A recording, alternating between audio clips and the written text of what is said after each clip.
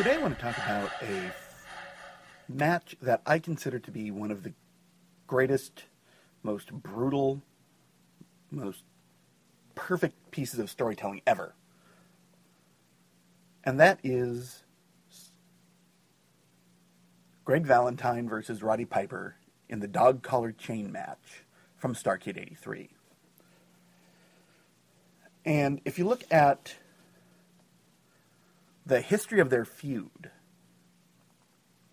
with Valentine attacking Piper's ear, the claims that he had lost hearing in that ear, it was a great feud up to this point. And then Starrcade 83 comes, a Flair for the gold, where Flair was going to recapture the title from Harley Race. And there were a lot of big matches on this. The biggest match in the history of Puerto Rico, Carlos Colon versus Abdullah the Butcher, was on the card. You had Jay Youngblood and Ricky Steamboat going after the world title. I don't remember who it was against. Honestly, I don't know if I've ever even seen that match. I know I've seen the entire card, but I can't pick out that match. Was it Slaughter and Kernoodle? I don't know. It was someone. And apparently it was a huge pop. Because Steamboat and Youngblood were just massively over at that point. But it was Piper Valentine that was the biggest deal to me. And the match that really, really got me, like, totally and completely, because it did something that no match I had seen up to that point ever had done. And it moved beyond being a simple wrestling match to a just gut-wrenching brawl. And since it was a dog collar match, it was almost entirely in the ring. And it was brutal. It was absolutely brutal. I would argue, even having recently rewatched the I Quit match from Starrcade 85, this is the most brutal match I've seen at a Starrcade. And one of the 10 most brutal matches I've ever seen, period. It's on the level of the Tupelo concession stand brawl, which I don't know if I'd see at this point yet. And it was on the level of a lot of the great FMW and Wing and even ECW brawls. And the storyline was really simple. Piper was the face being attacked by Valentine, who was just a great heel.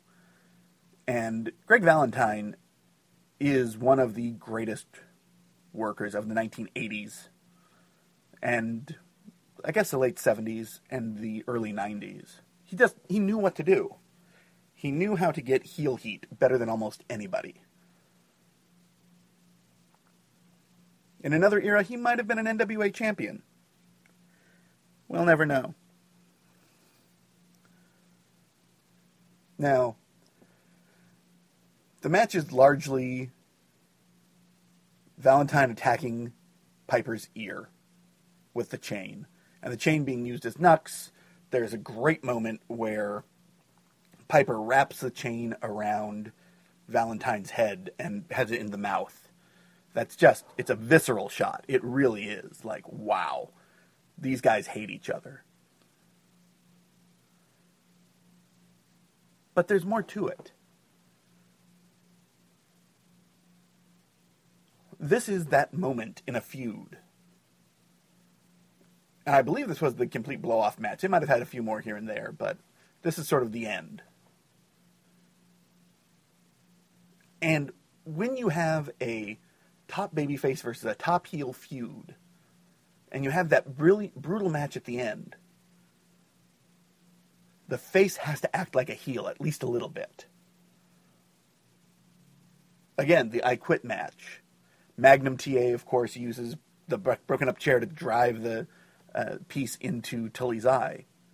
And I can remember on the Best of Starrcade VHS tape, he said that he wasn't proud of it, that it was a moment where he was just trying to win and survive. And that's what a face has to do in a feud like this. He has to go beyond being a face to just being someone who is fighting for their life. Piper does it beautifully here. And he does some great Terry Funk sells, a couple of swings at air, not able to tell what's going on. But here's the brilliant thing. This is something I think a lot of matches miss.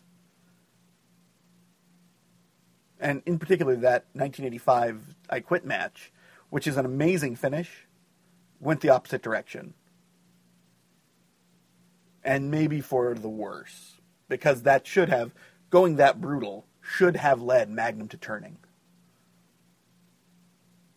Should have left him either A, crushed that he had done this. But in all reality, what it should have done is should have had J.J. Dillon going around trying to recruit him because he had that killer instinct. But here,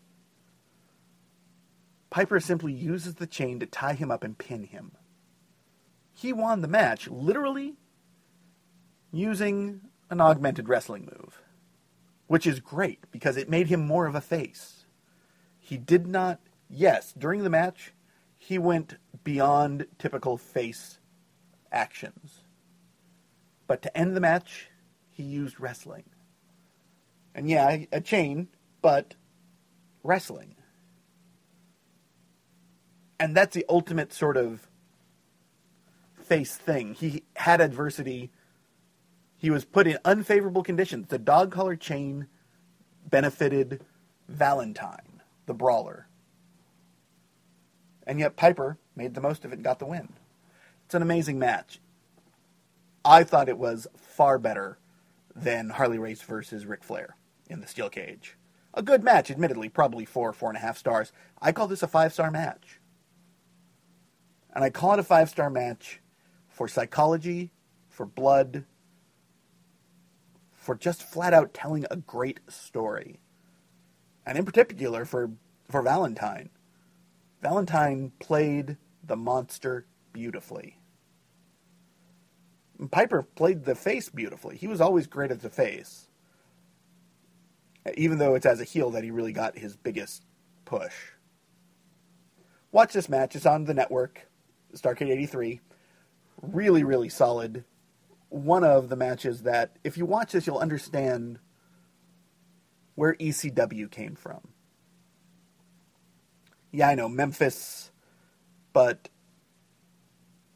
really, this was the kind of match that Paul Heyman was seeing, that Eddie Gilbert certainly saw. And they started to understand how you book this. And you can see fingerprints of the dog collar match all over 1990s ECW.